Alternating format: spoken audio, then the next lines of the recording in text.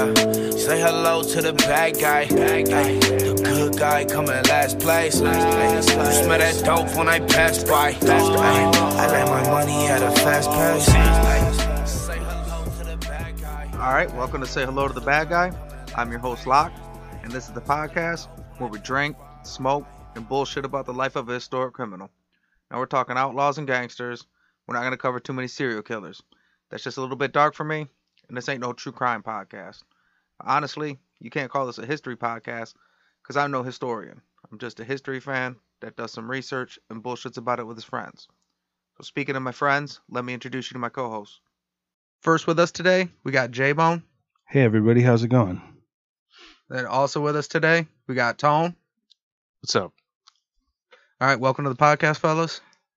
J-Bone, you want to kick us off? What you got to drink today? I got quite frequent on the show, not by me, but like by everybody. Founders, and it's the porter. Is that the one with the pretty lady on it? It is. Yeah. Miss St. Anne. Real quick on that, what does it say? It says like something smooth, rich. Doesn't it say something like that on it? Dark, smooth, and rich. Dark, smooth, and rich. Kind of like J-Bone. I had to have that read. Like we could move on, but Hey, you know what? Now, because of the catchphrase under St. Anne, I think I'm bringing this beer every time, just so I can say, hey, with us today is J-Bone. Yeah, dark, smooth, and rich. All right, Tone, what you got to drink? Let's see here. I got a House of McKiller Night King Double IPA. Nice. It's a Game of Thrones inspired can, it looks like. You basically picked that out because I like can Yep. art and Game of Thrones. Yes, sir. And we're sitting in a studio. Even though we're talking about gangster shit all the time, we're basically surrounded by Star Wars toys and Game of Thrones toys and shit. So Yeah, his nerds. beer, his Night King on his beer looks pretty evil. Like, can you turn that away from me? I'm kind of scared. It's actually pretty tasty for being a double IPA. So What's the alcohol on that? Do you know? 8.6. What do you like IPAs usually, don't you? Yeah. Okay. Yep. So I got a Bell's Cherry Stout, which, as we've covered multiple times, so we haven't actually covered this one, but this one also has the Traverse City cherries. Okay. So season 2 has basically been the Traverse City cherry fucking promotional fucking tour because we've been hitting that in the old fashions and the beers and the ciders, you name it. We find any way to drink Traverse City cherries in a liquor, apparently.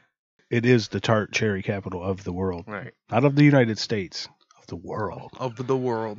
And Bell's, I do want to mention, because we jock Founders a lot, but Bell's, it's a giant independent brewery. They still rock the upside down beer symbol on the shit, but I also went to, it says it's from Comstock, Michigan. Comstock's right outside of Kalamazoo, but they're actually like the brew house or whatever and pub is in Kalamazoo, and we went there. And I highly recommend it. The beer is good. The food was off the hook. The food is the food version of the beers. You know what I mean? Everything's like high level. Everything's. Okay. I got the I'm a big chicken sandwich fan, Yeah. you know, and I got the fried chicken sandwich, and it's a whole chicken thigh. It was amazing. Damn. So yeah, I highly recommend if you're ever out on the west side of the state, go hit up Bell's. And then we went to Grand Rapids. We went to the New Holland. They have a whole Dragon's Milk menu. Oh, yeah. Support for Say Hello to the Bad Guy is brought to you by Manscaped. So cheers to 2022 and resolutions you can actually keep. How about having clean and shiny balls all year round? Our sponsors at Manscaped are here to save your balls this year and make the ball drop into 2020 the cleanest and sexiest ever. So set your first New Year's resolution with good intentions and join the 4 million men worldwide who trust Manscaped. With our exclusive offer, go to manscaped.com and use the code BADGUY for 20% off and free shipping. We all got the Lawnmower 4.0 Performance Package that comes with, you get the Lawnmower 4.0 ball trimmer, but you also got the Weed Whacker nose and ear trimmer. You got Crop preserver. Yeah, the Crop Preserver, the Crop Reviver, which are ball deodorant basically. They got anti-chafing underwear. So all the products are high end. And they actually just set us up with some stuff originally. Now they renewed our sponsorship. So anything you can get, it's a big help for the podcast. So they got shoe powder, they got lip balm, shampoo, body wash, you name it. 2022, be a little bit cleaner, be a little less fucking disgusting. And, Well, the aforementioned The boxers they give you, like the anti-chafing boxers, are dope. Really The T-shirt's high holds quality. Your package together. Well, Amen. Too, you know? My date night draws and shit. Well, to piggyback on the theme of the New Year ad, like, you know what I mean? It is that season, you know, jingle balls, you know what I mean? Get them Yes. tingly. New Year, new balls. Fucking get them out there fresh, dangling. So get 20% off and free shipping with the code BADGUY at manscaped.com. That's 20% off with free shipping at manscaped.com and use BADGUY. It's New Year, no pubes in 2022 with Manscaped. And before we get started, I want to make sure I take the time to thank Sixfo Sueno for letting us use his music in the intro. I thank Cancer for letting us use his music in the mid-roll. You can follow them both on Instagram. Sixfo Sueno is F-O-E. Then Cancer, it's at Cancer the God. And the E is a 3. You can follow us at badguypodcast.com on both TikTok and Instagram, and the Bad Guy Pod at Twitter. And if you're having a hard time finding anything, go to badguypodcast.com and you can get all the links on there. So this episode we're covering today, this is going to be part 3 of the season finale series. And the bad guy we're covering today is Arthur Simon Flegenheimer. This ain't negotiation time. This is Scarface. Final scene. Fucking bazookas under each arm. Say hello to my little friend. So we got Arthur Flegenheimer, a.k.a. Dutch Schultz, a.k.a. the Dutchman, a.k.a. the Beer Baron of the Bronx. That last one's just his job title. Not a nickname. That's an official position. Yeah, that's 1920s, like what you would call like a section lead now at a factory. So Arthur Flegenheimer, the oldest of 2, he had a little sister. He was born in New York in the Bronx slums on August 6, 1901, to German Jewish immigrants. His father ran out of the family at a young age. It's different reports. Don't know exactly when, but he was reported deceased by the 1910 census. So it would have been when he was still young. But that kind of traumatized Dutch. He basically would deny that his father left him the rest of his life. Sometimes he'd make up stories about his dad and stuff. No, fuckface. Your dad went out for a pack of smokes and never came home. That's what happened. No, my dad was a good guy. Yeah, you have to deal with it That's any way you can. That's the times back then. Like, not that guys don't leave their family now, but like that was the times back then. Like, you did go out for a pack of smokes. He ends up dropping out of school in the 8th grade to help support his family. He worked a series of different jobs, including a job at a place called Schultz Trucking. But by 1919, he started working at a nightclub that was owned by a small-time criminal, and he began robbing crap games before moving into burglary. No, was the Schultz Trucking thing when he was just going job to job, was that just luck of, like, that was just the name? Yeah. Like, okay. It'll come back, too. Okay, right now. But yeah, at this point, he's Arthur Flegenheimer, and he happened to work at Schultz Trucking. So he gets caught breaking into an apartment and is convicted with burglary, and he's sent to a prison on Blackwell Island, which is now Roosevelt Island. I believe that's the island between Queens and Manhattan. I'm not entirely sure. But he goes there, and he was like a terror of a prisoner. The staff hated him. They couldn't control him. He was unruly. He was wild. So eventually they sent him. He was considered an unmanageable prisoner and was transferred to a work farm. Damn. He gets the work farm. He just escaped the work farm at one point, so he ended up getting 2 extra months for escaping. What's crazy is the same kind of behavior that we've seen people end up getting like life in prison for actually kind of got him out, because at some point they're like, you know what, fuck this fucking dude. I'm not babysitting no more. Yeah. Really? Send him home. I ain't doing this bullshit. Really? Yeah. Well, even down to his goddamn, we don't want to keep him so bad that when he escaped, we didn't add 5 years on or nothing. We added 2 months. What the fuck is that kind of a reset? Like, you know what? Now we're keeping your switch for 2 more weeks. Like, what? That you grounded that dude? He's a prisoner. So he got released on parole on December 20th, 1920. For bad behavior.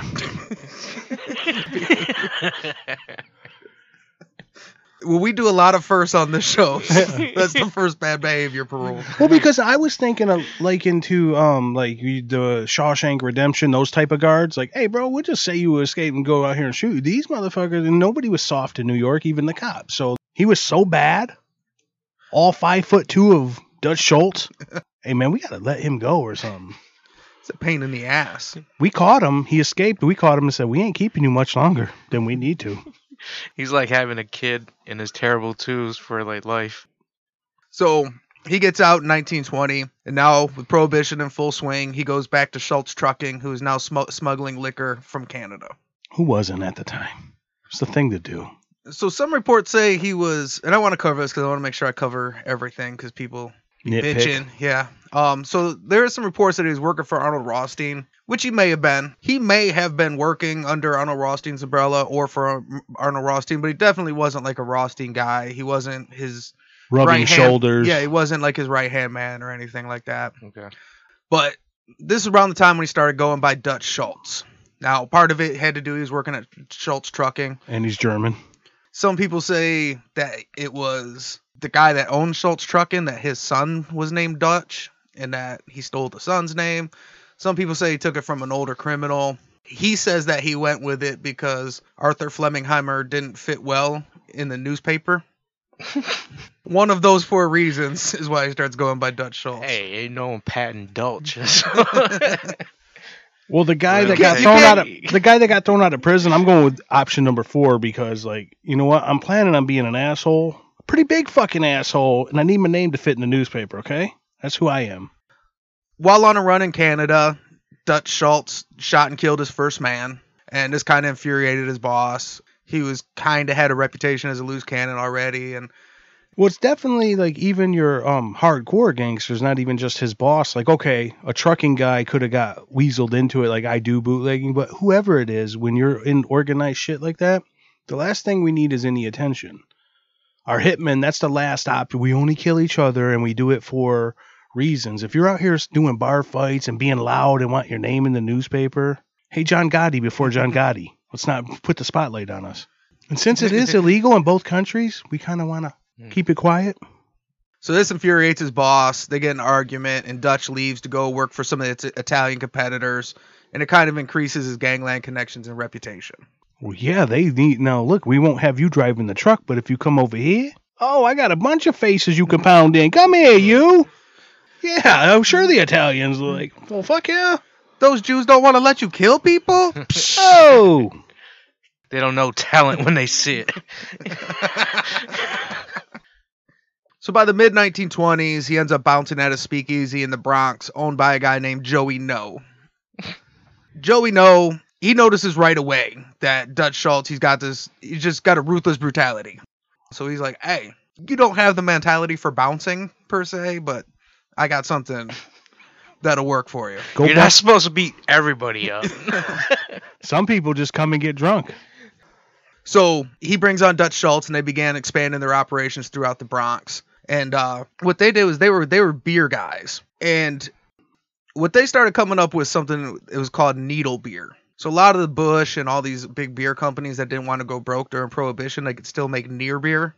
So they would make near beer, and they would set up these little shops where they would take the near beer, and then they'd take a needle through the cork and inject it with grain alcohol to make it stronger. It was pretty much gross beer with gross alcohol in it. But you got drunk as fuck. They have that today. It's called Natty Daddy and Steel Reserve. Dutch Schultz was always cheap. He was a penny pincher. But one of his early ideas, he decided they could use their own trucks and deliver it themselves to reduce delivery costs, and he could just run the enforcement. So Amazon before Amazon. like, yeah, he didn't want to spend money on anybody. He's like, no, we'll deliver it ourselves. I'm the muscle. Yep. I'm the bouncer. Like, we're a tripping. I'm the driver, the muscle. Hold on, let me call dispatch. Me? So he would ride shotgun and drive and provide the protection, but he would also, like, they would make stops. So when they would come across places that weren't buying their beer, they just go in and like, hey, we're selling this needle beer, and they're like, we sell real beer, and he's like, so I'm just gonna put you down for like 10 cases then, and they'd be like, nah, and then he'd just be like, well, we're gonna go with 10 cases, and they'd be like, all right, slap 10 cases of that garbage in the back, I guess. I don't know. We'll figure out something to do with it. And at that point, Dutch, why don't we just fucking rob them and not leave any of our shit beer here because they don't want it anyway? Let's just rob them. Well, because he wants them to get 10 crates every fucking week. So he's like, no, you're just on the route now. Oh, that's that fucking, like, butcher box. Like, yeah, it's going to be here every month. And then my guy with the shotgun, who's Omaha- me, Omaha. will be here every month to collect. Talking about that Omaha Steaks. Yeah. There's these two brothers, John and Joe Rock, and they refuse to buy from him. They put their foot down. These two Irish guys, and they're scrappy, and they don't give a shit. And their last name's Rock. Yeah. So You can't punk out when you're John and Joe Rock. You got to scrap this one out. Dutch Schultz kidnapped the younger brother Joe, beat him, and hung him from a meat hook by his thumbs. Jeez. damn. Man. That would hurt if he was still. So I know, as like the lead researcher here, can we hear when the Rocks put their foot down 2 minutes ago? What did they do to him? Because they wouldn't buy from him. They fucking put their foot down. They wasn't having it. All right, get over here. I'm gonna hang you up by your thumbs. Like, whoa, hey, that's damn. Well, they weren't done. So that was just to get him up on the meat hook by the thumb. So once they got him up there, they covered his eyes in gauze bandages smeared with discharge from a gonorrhea infection. Oh man. Lovely. Eventually, Joe gets released on a $35,000 ransom, but he went blind soon afterwards. And after that, they had very little issues with expansion moving forward. So just everybody in the Bronx knew when Dutch Schultz showed up, just order you 10 cases or whatever. Or you get you a mad case of gonorrhea face. After that, that's when he became known as the Beer Baron of the Bronx. That's actually probably the nicest way you could put what he's actually Yeah, because doing. you could exchange Baron for the beer barbarian of the Bronx. Meat hooks and gauze and like, wow, that's awesome. I would have to say, it's probably the grossest thing we've heard done on the podcast so Well, far, when we- right? Yeah, that's kind of like not as the worst thing they've done, but it's kind of cartel-esque. It kind of gets into that. Like, even all your gangsters would just like the St. Valentine's Day Massacre was just a pretty mean thing. Turn around, man, we're the cops. Like that, like to torture and make them feel pain is one thing, but the gauze on the eyes with gonorrhea on it, like, bro, other gangsters would have to be like, Dutch, I'm not talking you out of it. You make your own decisions, but what the fuck? Goddamn. Who even thinks of that, though? Until he said something so stupid, I've never heard of wrapping gauze around a man's eyes infected with gonorrhea. Yeah, it's pretty bad. Hey, and Dutch, where do you get some gonorrhea? Like, I didn't know it came in vials. I didn't know you could just... He's an early adapter to biochemical fucking gang warfare. And stuff. You guys want to do a dab of chlamydia in a minute? So they like basically run the Bronx. And they decide expansion. We got the product, we got the muscle. What greedy person doesn't? So they decide to move in to expand into Manhattan because the Bronx is right above Manhattan. So they start moving down into Harlem. So they start moving You're in. almost on Broadway, baby. So they're just working their way down from Harlem and fucking Hell's Kitchen and shit. And they start moving in. And they end up picking up wars on multiple fronts. Oh, yeah, the pre-existing bear barons didn't want him coming. Yeah. And not everybody's afraid to come with your shitty fucking gauze and your fucking meat hooks. You're right. Fuck it, I got something for you. What's the line from The Town where he says, "Who the fuck you think you are? The only guy in Charlestown with a gun?" So what I'm going to do is I'm going to cover these one at a time, but just know then when we go back that these were kind of happening at the same time. It's just too hard to bounce back and forth. Right on. So they start moving into Manhattan, and this leads to open turf war with gang boss is an Irish dude named Jack Legs Diamond. He was actually a Rothstein associate and protege, so he was kind of like Rothstein's guy on the streets. Okay. And he's the first one to say, like, hey, I don't know who you are, new guy, and maybe that shit flies over in the Bronx, but we're not afraid of you, and this is our territory. So October 16th, 1928, Joey No gets shot outside of a speakeasy. He would eventually die of his wounds over a month later on November 21st. What's crazy is when he got shot, he got ambushed and shot up, and then he got up and started shooting at the car, and they found the car, and there's a dead guy in the back of the car. So he at least got one of the dudes. Yeah. He died there, but he killed one of them. Nice. And he might have hit more than one because they crashed the car and dumped it and left a dead dude in the back. So Yeah, I mean, you would think he hit the driver, right? with the death of Joey No, Dutch Schultz's closest friend and mentor, he flips the fuck out and he decides to take the offensive. On November 6th, so this was actually even before Joey No died. This is after he'd been shot, but before he died, Arnold Rothstein was found fatally shot near the entrance of the Park Central Hotel. The killer, George Hump McManus, a lot of people say that he killed Arnold Austin over a gambling debt, but George McManus, his first call was to Schultz's lawyer, and Schultz's top lieutenant, a guy named Bo Weinberg, picked him up from the crime scene. So he shot Rothstein for that $10,000 he got from Dutch. I mean, maybe there was a gambling beef or something too. I mean, he was a notorious gambler, but it's odd that his first thing was like, yeah, he's dead. I need a ride in your lawyer right off the bat. Yeah. And Schultz put all his money behind McManus, and he ended up getting off on the murder.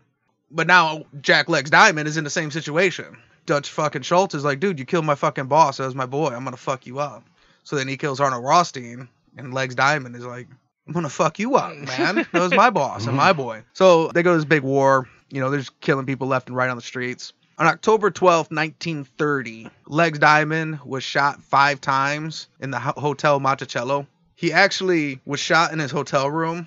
He had got up, he called for help, took 2 shots of whiskey, and then walked out to the hallway and passed out. Man, there's some bad motherfuckers back then, huh? Yeah. Crazy part is that's the 3rd time Legs Diamond was shot.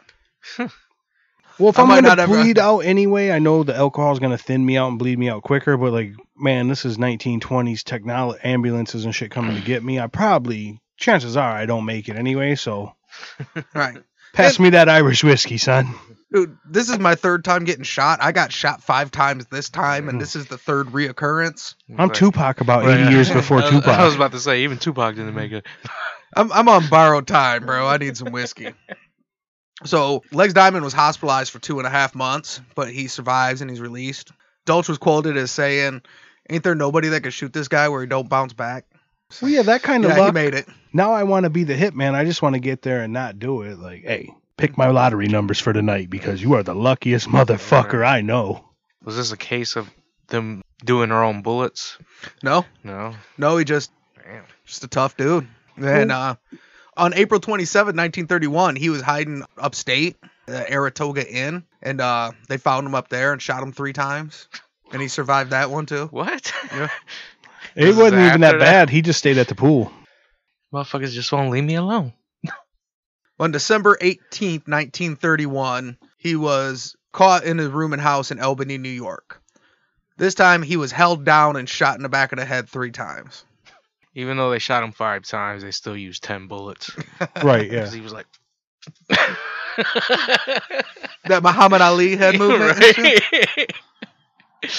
When asked about the death of Legs Diamond, Dutch Schultz was quoted as saying, just another punk caught with his hands in my pocket.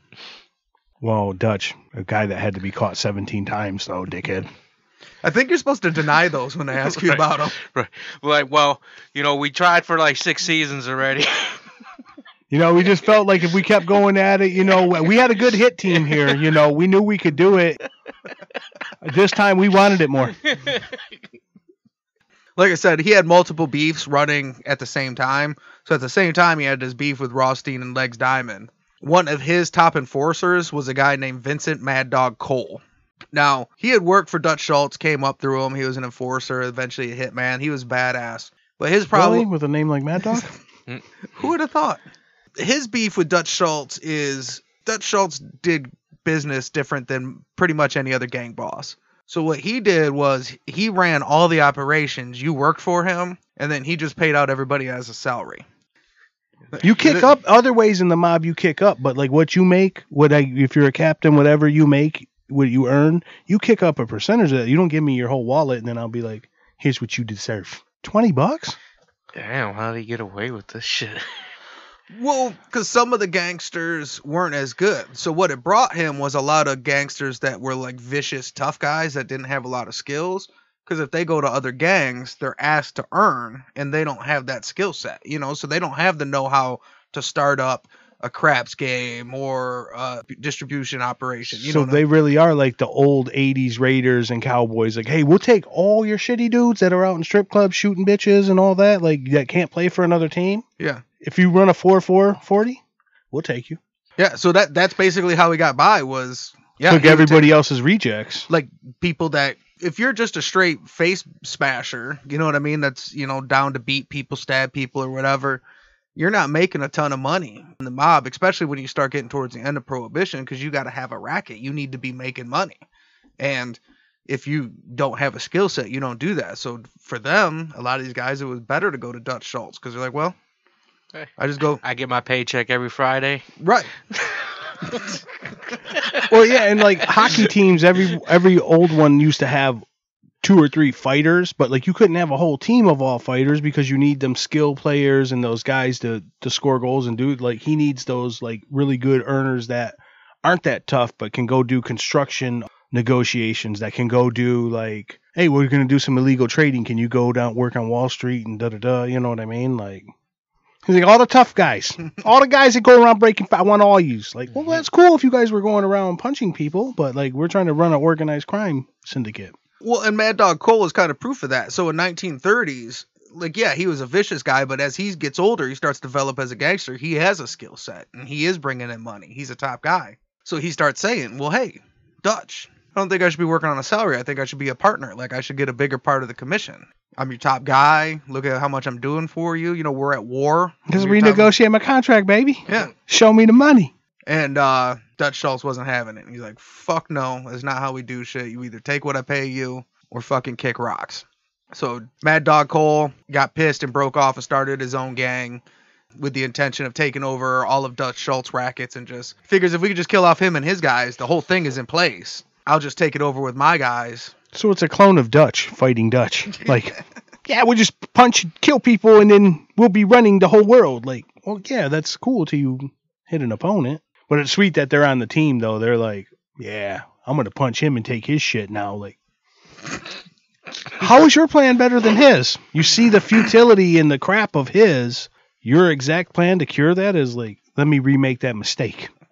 So they go to war, and it turns into a bloody war that lasts for 2 years. So Mad Dog Cole, at one point, he misses someone in a shootout and kills a kid on the street. His brother gets killed. Like, it's messy.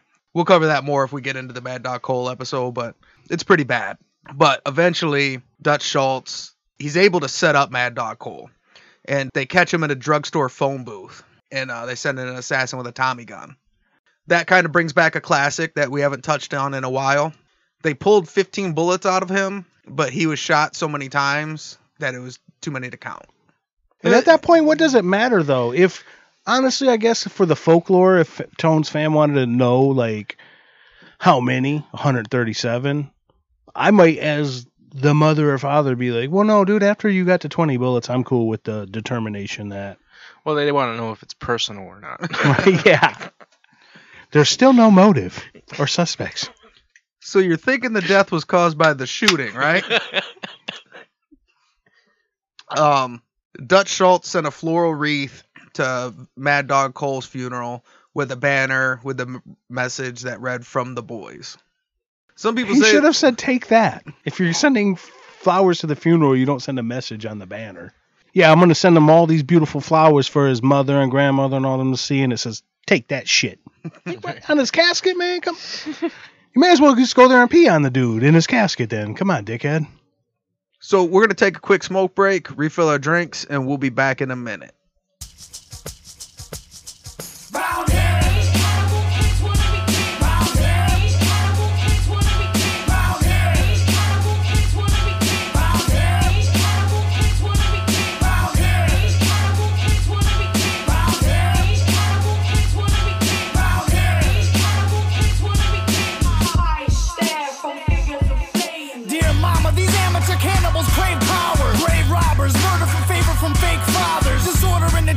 Shackles to break out of. They cower solo but mob them and they crowd us. Spilling in the street with heat like hot lava. Pop bottles, molotovs tossed and rocks follow. Ominous disciples like vipers, they strike quickly. Come at me like an army, I'm tearing you down with me. Spit like the baron, rulers are bred like Kaiser. Roll with the goal and get beaten like outsiders. These amateur animals swing in the wrong jungle. Climbing the wrong vines mean these lions will snuff you. Concrete wilderness building our own structures. Writing our own order, appointing our own judges. Overthrowing authority, morally lack conscience. Fighting for survival with rivals with throat punches.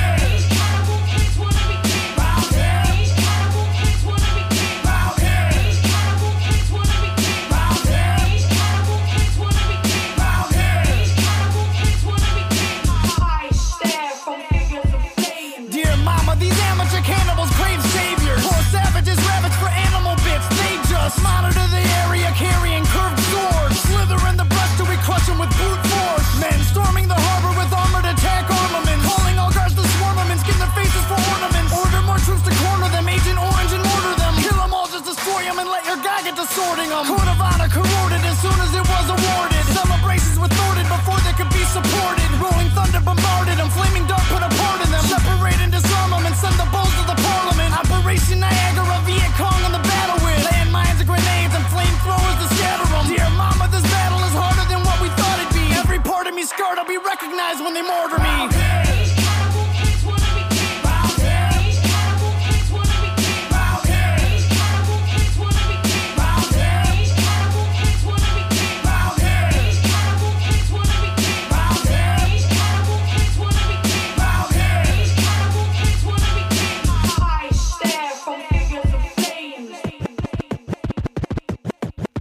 It's almost time to run, put on your army helmets now. You're running toward the sun with all your guns, defenses down. Flashes everywhere, the lights create an atmosphere. Water in your lungs, you pray for death, but life is here. You're about to die, face it, you're about to die. Zero sand in your glass, fuck it, you can't even cry. Put a dagger to your neck, just to keep yourself in check. Put a dagger to your neck, just to keep yourself in check. Everybody grab a side as you fight to stay alive. Dancing on a hand grenade so you can die and they survive. Silver bullets in the sky, dropping 7-second death. Scattering the children, run, rub until there's nothing left. Ashes in the water, sons and daughters holding flags up high. Wallow in the harbor as the military tanks arrive. Penetrate the border with disorder like an animal. Every war has the honor of turning kings into cannibals.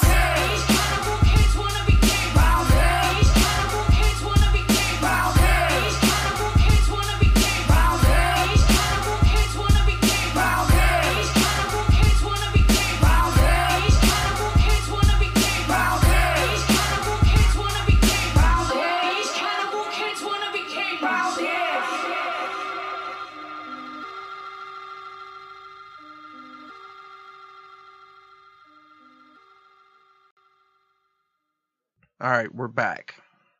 When we left off, Dutch Schultz had fought multiple gang wars to expand his territory to include not only the Bronx, but into Harlem. No, we covered a lot that he was different than a lot of gangsters. So if he did come up on a Rothstein or whatever, at this point now we're getting into the into the 1930s. And Prohibition's gone. And Lucky Luciano, who was Arnold Rothstein protege, kind of adopted his style, the business first, put the bygones be bygones, dress nice, conduct yourself a certain way. Dutch Schultz was like the polar opposite of that, like in every way. So not only like in how he acted and carried himself, but how he dressed and looked. So there's a couple quotes I got about what Dutch Schultz looked like. So Lucky Luciano described him. He said, the guy had a couple $1,000,000 and he dressed like a pig. There was a showgirl that described Dutch Schultz as looking like Bing Crosby with his nose bashed in. Damn. And then Dutch Schultz, when he had quotes about like dressing and like clothes or whatever, and he said two things. One, he said, I think only queers wear silk shirts. And he said, only an idiot would pay more than $2 for a shirt. But at this time, once Prohibition dries up, you have these guys that have big gangs, and that was a giant cash cow, right? And you need to replace that. So Dutch Schultz he moved into a couple different rackets. One of the first ones he did was he took over labor unions with the waiters, Local 16, and the cafeteria workers, Local 302. So he had this big ass dude.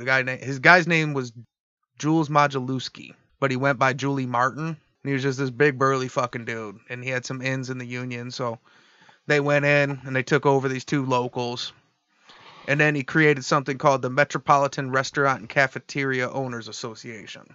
And basically he just went around with this big ass dude, Julie Martin, and went to every restaurant and said, hey, you should pay and sign up for the Metropolitan Restaurant and Cafeteria Owners Association.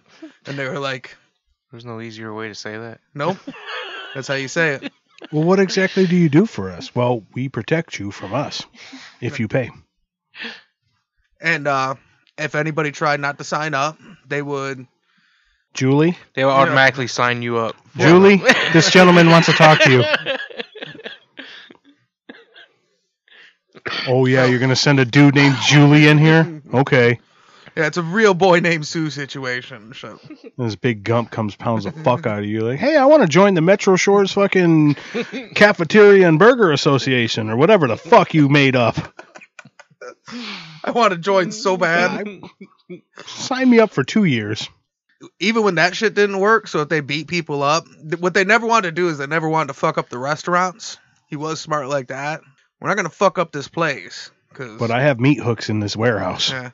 They would throw stink bombs in them, so they'd fucking bomb the restaurants with stink bombs because it shut down their business, but it wouldn't fuck up the restaurant. Mm-hmm. so they could still When we kill this owner, open up Fratello's as our restaurant. a new restaurant.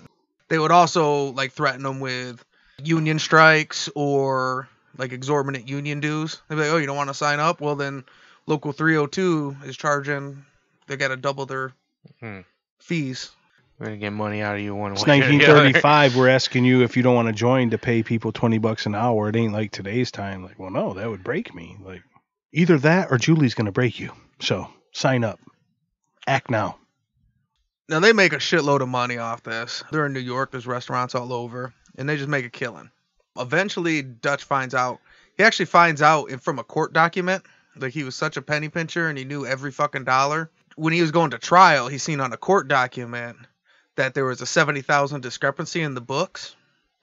So while he's going to trial over fighting for this illegal shit, he's calling managers like, "Hey, why the fuck are we 70 shy?" Like, here. Like, so he calls Julie and he's like, "Hey, I get that I might go to prison for this, but what's up with this 70 fucking? We're already holding back before my funeral. We're already holding back." So they all go out one day. It's him, his lawyer, his bodyguard, and Julie Martin. They all get fucking wasted drunk. He eventually gets Julie Martin to admit to taking $20K, but he said he thought he was owed it. So he's like, "Well, I didn't steal 70, but I stole 20, but I felt like you owed it to me." Oh, you're about to get what I owe you. I promise you're about to get what I owe you. So Dutch used to keep his gun like right in the front of his pants, like on his stomach, like under his vest and shit. He said in one motion, he snatched his gun out of his stomach, stuck it in Julie Martin's mouth, and shot him in the head. After the murder, he apologized to his lawyer for killing Julie in front of him. I don't want that to take away from what you could do for me in court, because I'm going to ask you to defend me on this one. Like, I can't. I'm a witness, you dickhead. I'm a part of it. I'm an accomplice. I'm in the gang. We're like, going. I think I just made my bones. When they're done, we're going to the same prison, asshole. I'm not your lawyer right now. I'm your associate. When the lawyer reads about the murder, he reads in the newspaper that the body was found stabbed in the chest over 12 times. When he asked Dutch about it, Dutch answered deadpan, "I cut his heart out." Man, this guy's cartel-esque, man. The other racket he moved into besides the restaurant racket was what he's most known for, which was moving in to take over the Harlem Numbers rackets, which were all ran by independent black operators. So Chicago outfit took this method at one point. He just basically decided, well, anybody that's independent is now part of the gang, and everybody's got to kick up. And at one point, he had kidnapped a guy named Casper Holstein, and they kidnapped him on the weekend.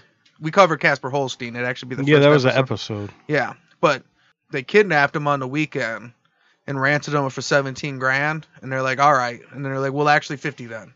And they're like, "Okay." And then they got him the money, and they were like, "Hey, just know these dudes down in Harlem, they got $50,000 on a weekend when the banks are closed. That's real money." $50,000 on the weekend? That's great now. Like back 100 years ago from now, like, oh yeah, that's really great.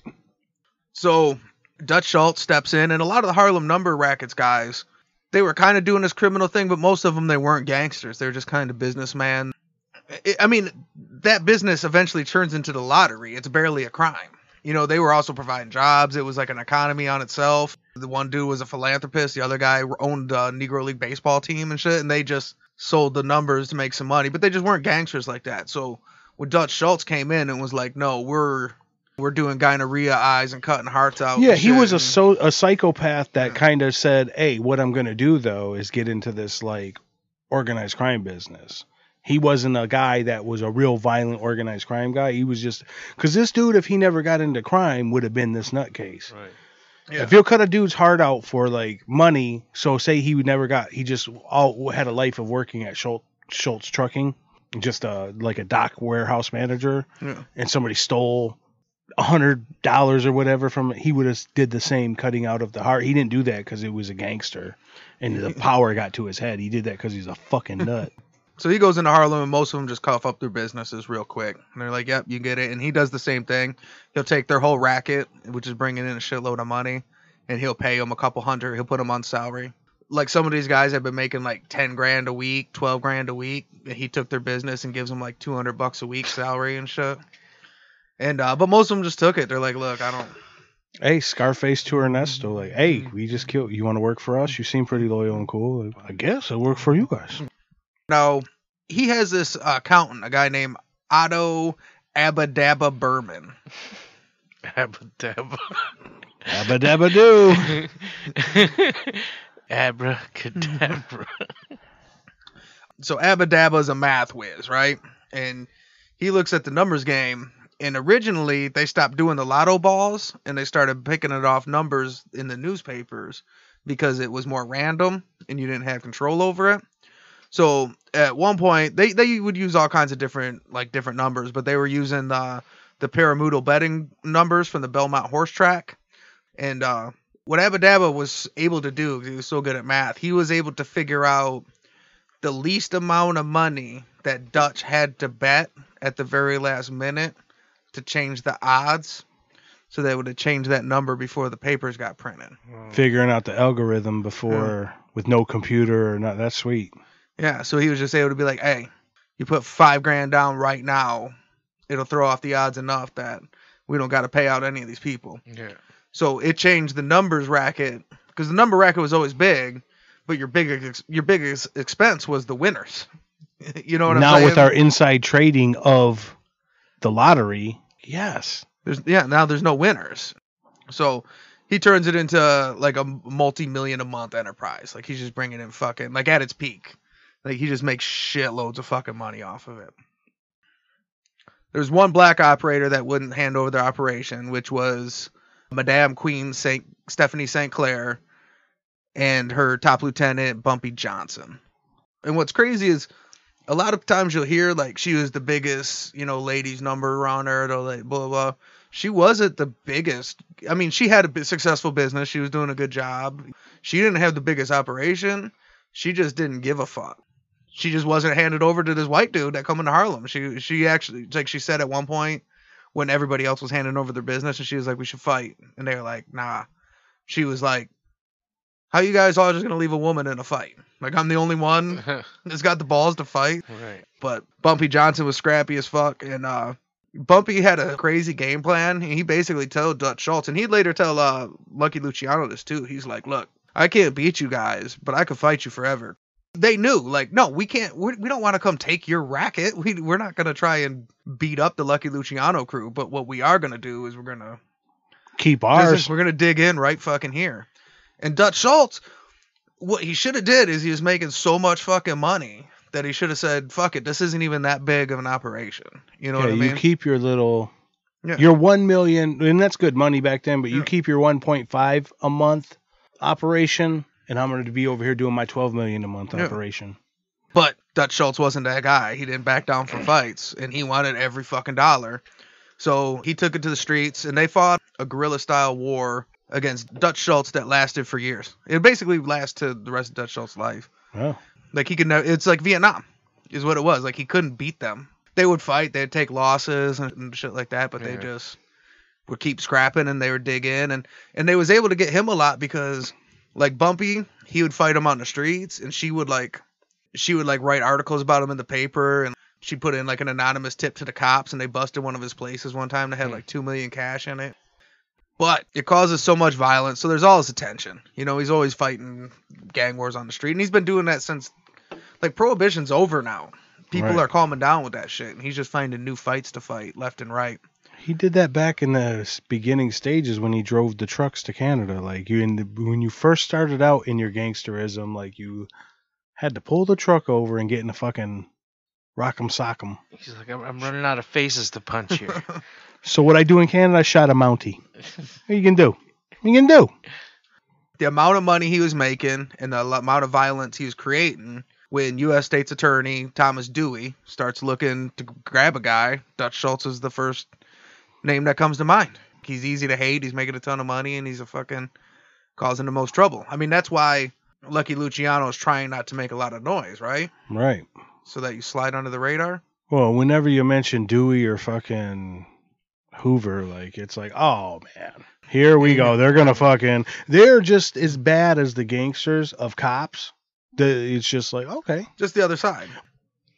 So in 1933, Schultz gets indicted on tax evasion charges. And he flees to Albany, hides out in Albany. And basically his game plan was just to get arrested in Albany and then have the trial up there, which he did in 1934. Eventually he turned himself in and got the trial moved to upstate New York. He's like, I got this. But what is the advantage to moving it? Because Albany's like the capital, so like you're in the most federal part of New York. What was the advantage of him to have it tried there? It's like, I'm gonna be the most annoying prisoner there is. Oh yeah, it's a little more country up there. They'll probably kick me out in 2 years. Like, yeah, I see the.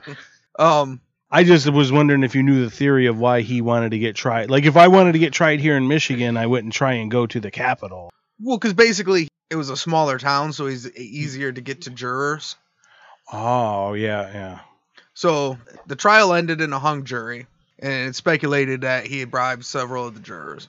Do you mean not indecision? Like he hung all the people that were in the jury by fucking meat hooks? So then he gets a follow-up trial. This time they decide to move the trial to Malone, New York. They're like, okay, we're not sending it back to fucking where he's been hanging out in Albany and buying people off. We're going to move it to fucking nowhere in Malone, New York. Dutch Schultz, in a last-ditch effort to present himself as an upstanding citizen, moves to Malone, New York, and just starts donating cash to local businesses and giving toys to sick kids and giving out food and shit. Too little, too late. Yeah. And donated all this money, so he's got all these law battles, like all these legal stuff, but then he's donating all this money in the community, and it takes a lot, so he started what he called the Dutch Schultz Defense Fund. Oh, dude. So he started pitching all his runners and cutting everybody's money, and it started causing like a big problem. Like at one point, like all the Harlem number runners, they legitimately just quit, and they're like, fuck it. We're not doing it for fucking nothing. And he had to like actually cave and pay him some more money because it just shut down everything. But like he started... That hurt him more than the lawsuit. But eventually, well, it really did. Like, because most of his gang just started to get like, dude, fuck this guy. Why kick up at all? He's up in Malone. Let's not even pay this little fucking psycho. Like, yeah, fuck that. Because in that world too, like even the most loyal like of us want to hold as much back, but then like when dear friend of ours Johnny Sack gets cancer, like, hey, guess we don't really have to pay nobody this week, huh? And that's exactly what happened. So one of his top lieutenants, Bo Weinberg, he talks to Longies Willman, who's friends with Meyer Lansky, and says, dude, you should talk to Lucky Luciano. And they just kind of decide he's going away. And what Bo Weinberg thought was that they're going to help him be the new guy after Dutch goes away.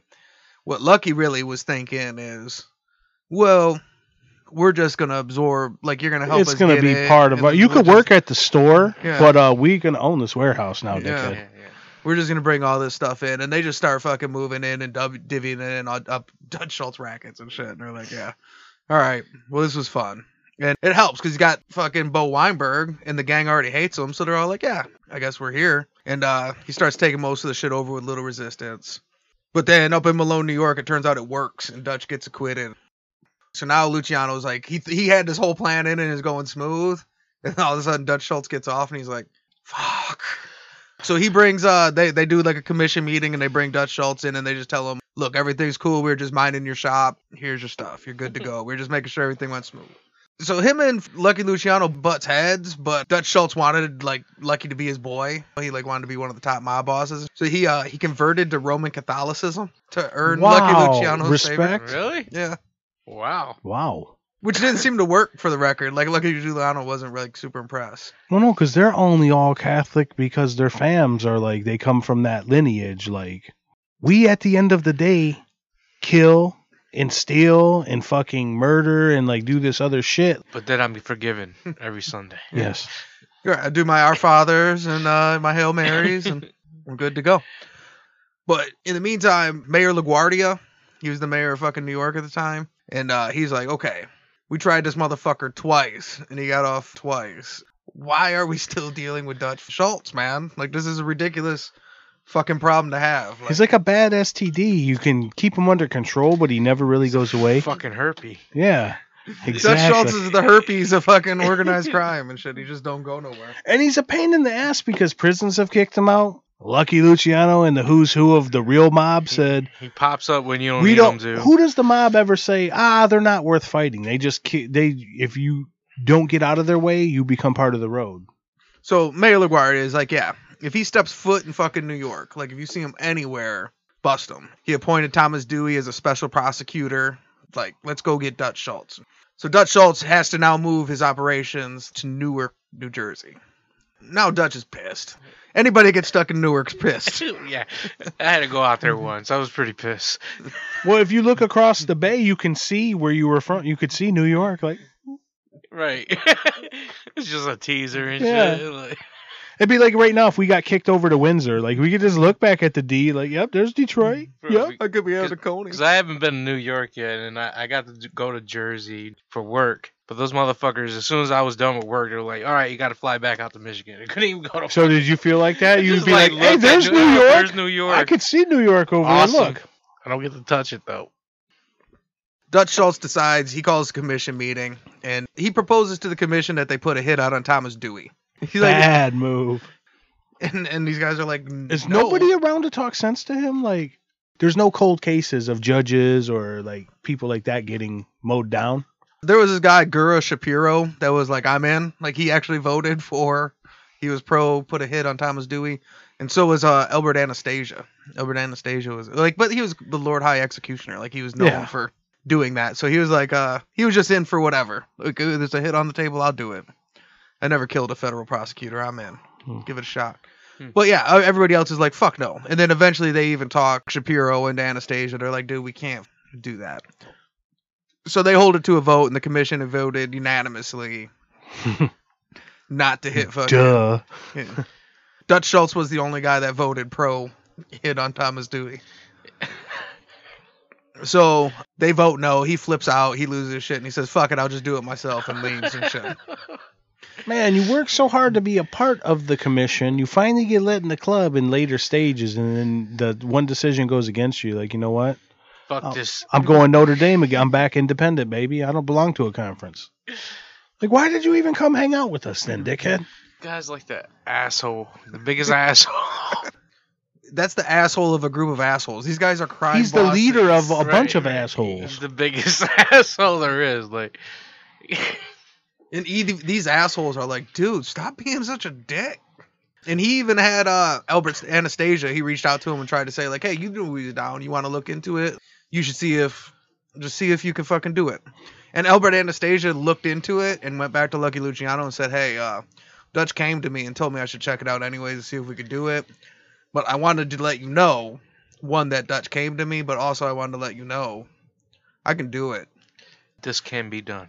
And Lucky Luciano was still like, look, The commission voted no. I appreciate your effort and your thought. Like, I like the confidence. I like where your head's at. You know, I like you believing in yourself, but and I appreciate you telling us that before you just acted, but no, Albert. I think Albert Anastasia, like, and he ran Murder Inc. at one point. He was just a big pro hit kind of guy. I think he was just trying to say, like, look, if the reason you're saying no is because you lack the ability. if you don't think we can't do it, I'm just letting you know. I can win this game, coach. But no, that's not the reason it's no. That's probably why he didn't do it. So he said he wanted to do it, and then he still voted with Lucky Luciano, but he still checked it out himself and pulled him to the side. You know, I believe this. I believe the same thing. I think he didn't. He's not so stupid that he was pro hit heavy, but he wasn't so stupid that he's asking that way. I think he's asking like, "Hey, I'm showing loyalty by telling you, but I also want you to know if you had any conception of doing it, Hey, if it's I lack did of the ability, math, and it does check out. I can do this. I know I can do this." Not everybody can get up there close and bam, bam, kill a fucking federal prosecutor. But Lucky, I can do this. You know, Lucky Luciano, he calls a meeting. They have a 6-hour meeting. They all vote unanimously that they have Dutch eliminated. And they send it over to Murder Inc. Which, to me, that was the perfect example of them saying, no, see, this is how we do business, Dutch. We said no, you should let it go. But now we're going to vote. You're going to get hit. We're going to send it over to the group that does that. Well, the thing is, Dutch fought so hard to be, like, he was an outcast. He finally got into where they bring him. That was probably his first commission meeting, and then the vote didn't go his exact way, so he was like, you know what? Going rogue, bitches. Like, what? Terrible twos. Yeah. Terrible twos. So on October 23rd, 1935, he was eating at the Palace Chop in Newark with his accountant, Abba Dabba Berman, And then gang members Abe Landau and Lulu Crow Rosenkrantz. That's a crew. Abba Dabba, Abe and Lou? Fuck yeah, it is. The two Murder Inc. hitmen that got the contract were Charles the Bug Workman and Emmanuel Mendy Weiss. So they walked in and Dutch Schultz was in the bathroom. So they actually walked in through the back, found Dutch Schultz in the bathroom, shot him at a urinal, and didn't know it was him. So what they did was their plan was to come in through the back and sweep the room because when they were killing Dutch Schultz, they didn't want other guys to come running in. So they were trying to sweep the building from the back in. So they shot him on the way to go kill Dutch Schultz. And then so they shot him in the bathroom, went down to the table, and it was Abe, Lulu, and Abba Dabba. And they unloaded into them. Abba Dabba died right away. He was an accountant. Like, he didn't have no fight in him. The other two got shot up, but got up and started shooting and shit. Like, they actually chased him out of the restaurant. So Hoodlum wasn't accurate. It was kind of accurate. He was in the bathroom, right? Yeah, I guess. And he had a couple of his homies with him. Hoodlum's okay. You know, it's not perfect, but it's not horrible either. Yeah. You know, it's not Braveheart, but it's not a documentary. Right, it's an hour and a half movie or something, right? It's dope. I would recommend it. Like, yes, go into it knowing it's not a history lesson, but this version of the story is good. Yeah. Look, I like Inglourious Bastards. Hitler didn't get blown up in a movie theater in France and shit. That doesn't make the movie not fucking dope and shit. Dutch Schultz actually got up and walked from the bathroom back to the table and shit. Sat at the table. Right. And then one of his gang members that was shot up got up and called the ambulance himself. Really? Yeah. And they were so fucked up that when the ambulance showed up, they took Abe Landau and Lulu Rosenkrantz first because they seemed the worst hurt, and left Dutch Schultz there. These were some hard motherfuckers back then, dude. Yeah, they got up, shot at him, called the ambulance, then ordered some ZD and wine and ate while the fucking ambulance came to pick him up. One dude had to get his final drinks in. Yeah. And most of them even the guys that died, though, you get shot. Well, no, he got him and fucking popped a couple people before he bled out. Like, well, sweet. Right, dude got to shoot a couple dudes before he died. So Dutch, by the time he got picked up, now he's like really fucked up. Like, he even missed the first ambulance, you know? So they threw him in the second ambulance. He was so fucked up, he gave the ambulance driver $3,000 that he had in his pocket.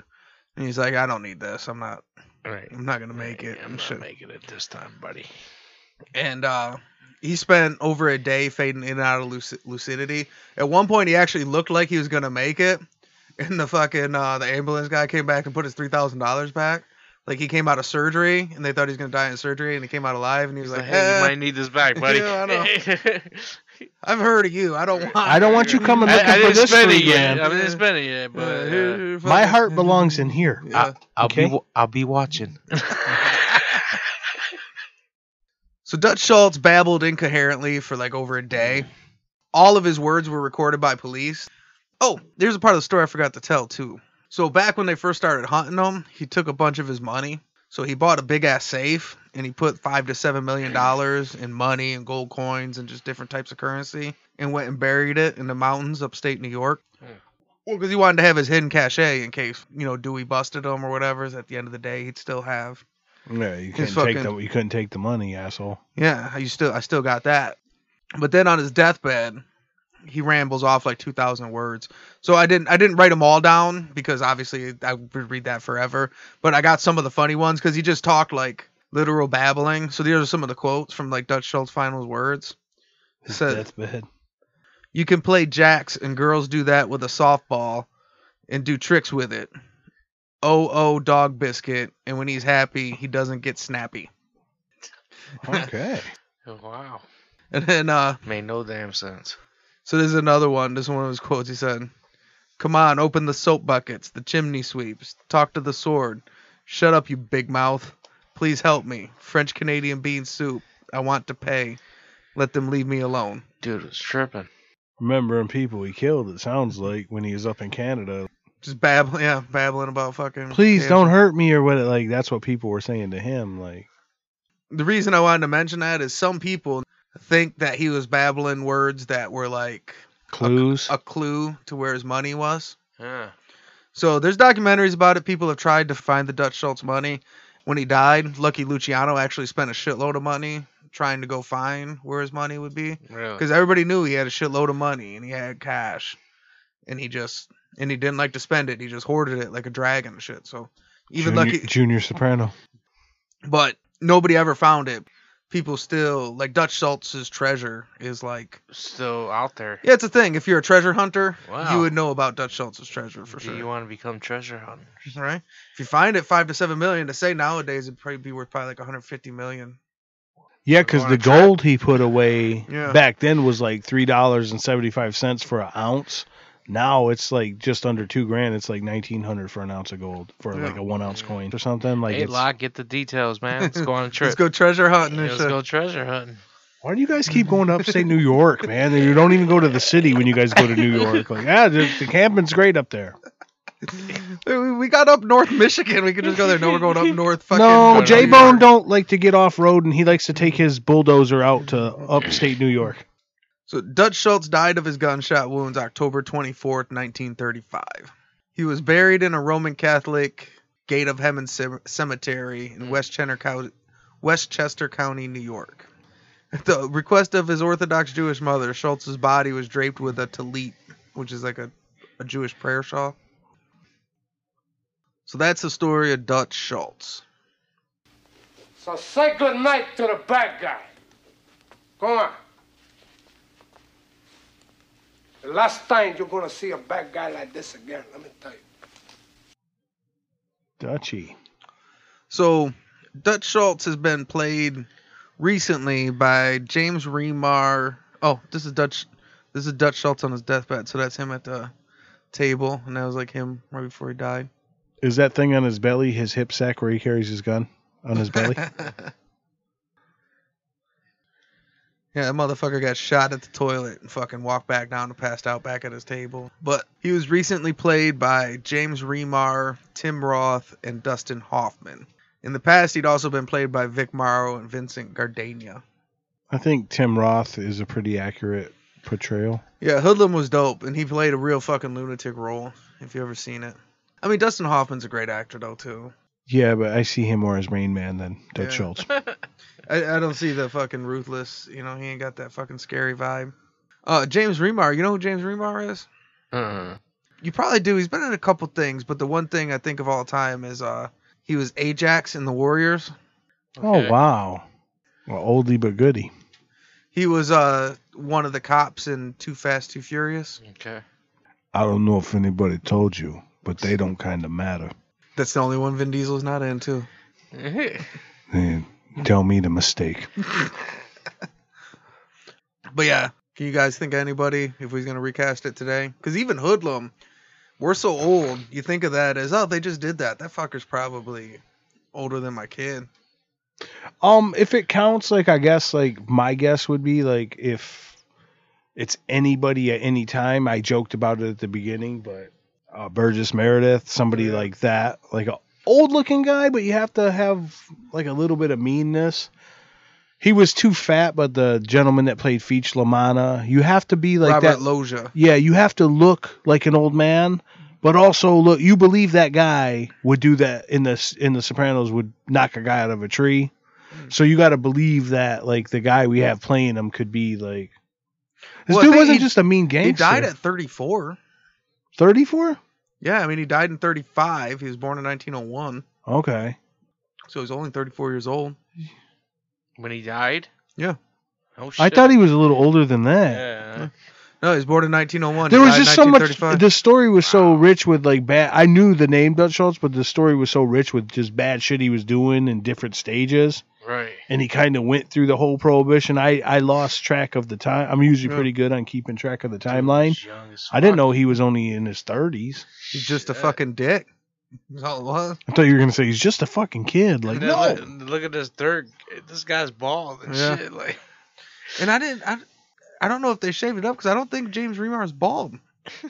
So I don't know if they did that for the role or what, because I felt like he had hair. Maybe he just wears a piece now. I don't know. From that first picture you showed us, I was thinking of Rick Morrison. Rick Morrison? Who's that? Who's he play? Isn't that the dude from Ghostbusters? Oh, Rick Moranis. Rick Moranis. Okay. Dude, I would like that, like a comedy fucking role. Or something. Like playing like the Darth Helmet or whatever. Darth. Yeah. The organized crime and shit. Honey, I Shrunk Your Kid shit. The guy I thought of was Ben Foster. He was the crazy brother in Alpha Dog. Okay. The one that took a sideways shit. Yeah. Yeah. Fucking fucked everybody up. So he was in like the Marky Mark, Lone Survivor. He's this dude. Yeah. But yeah, he's kind of like one of my go-to crazy little guys. You know, he plays lunatic small guy, pretty good. So now we gotta do the DEFCON scale. So standard DEFCON scale is 5 to 1, 5 being the lowest, 1 being the highest. But on the Bad Guy podcast, there's no good guys. So 5 would be Lee Murray, who's your kidnapping, bank robbing, drug dealer. And 1 would be the Purple Gang, who's got multiple massacres, multiple gang wars, and they're killing people on the streets. So on a scale of Lee Murray to the Purple Gang, where would you rate Dutch Schultz? Number 1. Nobody's ever cut out a heart and fucking, like, he just did some bad shit. And then it was one incident, but you can't overlook it. Like, well, he did do the gonorrhea wrapped eye thing. Like, yeah, that was pretty fucking horrible, dude. So definitely why I'm glad we're doing a DEFCON on him is because, 1, you already kind of know where we're going. Like, this has to be a unanimous 1 because if either of you have a different opinion, I want you to give me some good points on Dutch. Some enduring qualities besides the fact that he pretended to be Catholic for 5 minutes. What else did he do good? Dutch is a 1. We got to go with 1. I think when he cut out the heart, there's no other choice. Not cut out the heart like, oh, he ruined the guy's business and killed his wife, so he didn't have nothing to... He physically cut out the organ of the man's heart. He cut out his heart out of his chest. Yeah, that's hard to do. So we're going to call Dutch Schultz a DEFCON 1. All right. Flush the bombers, get the subs in launch mode. We are at DEFCON 1. All right. This is Say Hello to the Bad Guy. Thanks for coming, and thanks for listening.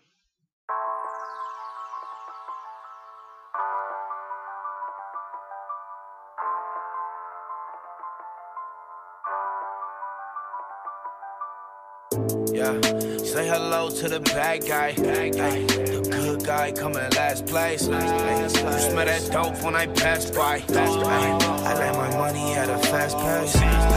Say hello to the bad guy. The good guy coming last place. Smell the dope when I pass by. I let my money at a fast pace. We was down bad, my mama had to be dad. Spent my birthdays in the trap, we had to work with what we had. She been working on a raise while trying to raise me like a man. Plus my daddy in the box and all my cousins in the can, man. And I don't need 100 friends, I just want 100 bands, 100 jugs, 100 scams, ay. So I done money grabbed 100 hams. Said I done money grabbed a bunch of bands. And I ain't wanna fall victim to that system or the pistols. Fuck a judge with a grudge, I'm blowing crud for my mental, ay. And I still keep it on me, run and tell your big homie before you meet your dead homie, ay. Yeah, say hello to the bad guy, the good guy coming last place. You smell that dope when I pass by. I let my money at a fast pace. Say hello to the bad guy, the good guy coming last place. Smell the dope when I pass by. I let my money at a fast pace. I just did the dash in the fast lane. Let my money at a fast pace. Look like a drag race. Cut your re-up in my ashtray. I'm in my bag. Hey, good girl, bad face, slim waist, and her ass fake. And she in love with the bad guy. But bad bitches never act right. She act up until that bag fly. Did a turn around in one night. Say hello to the bad guy. The good guy coming last place. You smell that dope when I pass by. I let my money at a fast pace. Say hello to the bad guy.